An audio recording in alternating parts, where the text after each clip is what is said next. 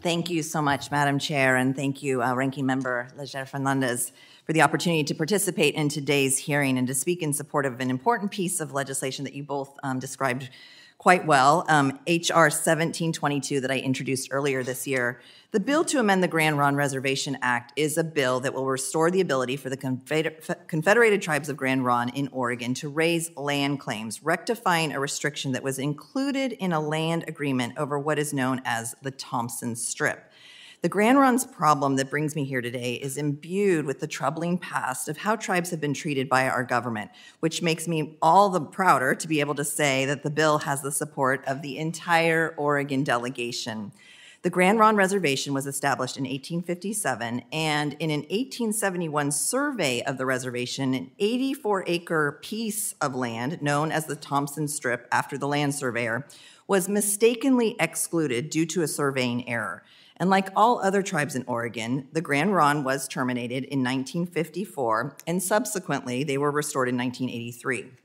In 1988, Congress passed the Grand Ronde Reservation Act, and later that same year, BLM discovered the land surveying mistake on the eastern boundary of the tribe's original reservation. BLM arranged a land exchange with Grand Ronde in which the tribe would receive 240 acres of land contiguous to the present Grand Ronde Reservation in exchange for relinquishing their claim to the Thompson Strip. The 240 acres was also agreed to as compensation for lost compensation the tribe did not receive for timber harvesting, since BLM had treated the Thompson Strip as Oregon and California railroad grant lands. While Grand Ronde received a greater number of acres than what comprises the Thompson Strip, the tribe and BLM agreed that they were roughly equal in terms of compensation and value, including the value of timber production. The agreement required congressional action and was included in the 1994 Native American Technical Corrections Bill. At some point in the process, language was erroneously inserted that extinguished Grand Ronde's right to bring any further land claims in the entire state of Oregon and not just around the Thompson Strip. No other tribe in Oregon is subject to this prohibition, and to the best of my knowledge, no other tribe has unknowingly been subject to such a restriction without actual involvement in the negotiation. Today, the statute is much broader than what was intended, and this long overdue bill will rectify this error.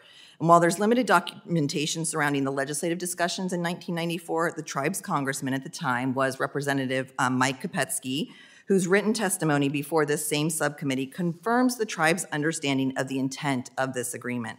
His testimony only mentions relinquishment of claims to the Thompson Strip and nothing more. To correct this minor but very consequential mistake, the bill before you today strikes the state of Oregon in text that states that the claims are extinguished for all claims to lands within the state of Oregon and replaces it with the Thompson Strip.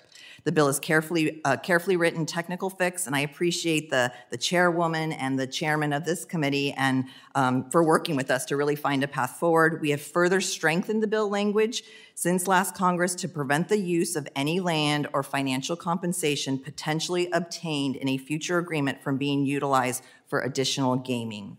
So regardless of how we got here today, this amendment to the Grand Ronde Reservation Act is pretty straightforward. The subcommittee has held a hearing on this bill for the last two Congresses, and it passed in the Senate last Congress. And with the bipartisan, bicameral support of the entire Oregon delegation, I look forward to moving this legislation forward and to finally correcting this unjust error. Thank you so much, and I yield back. Thank you. The chair now recognizes Mr. Johnson for 5 minutes for a statement.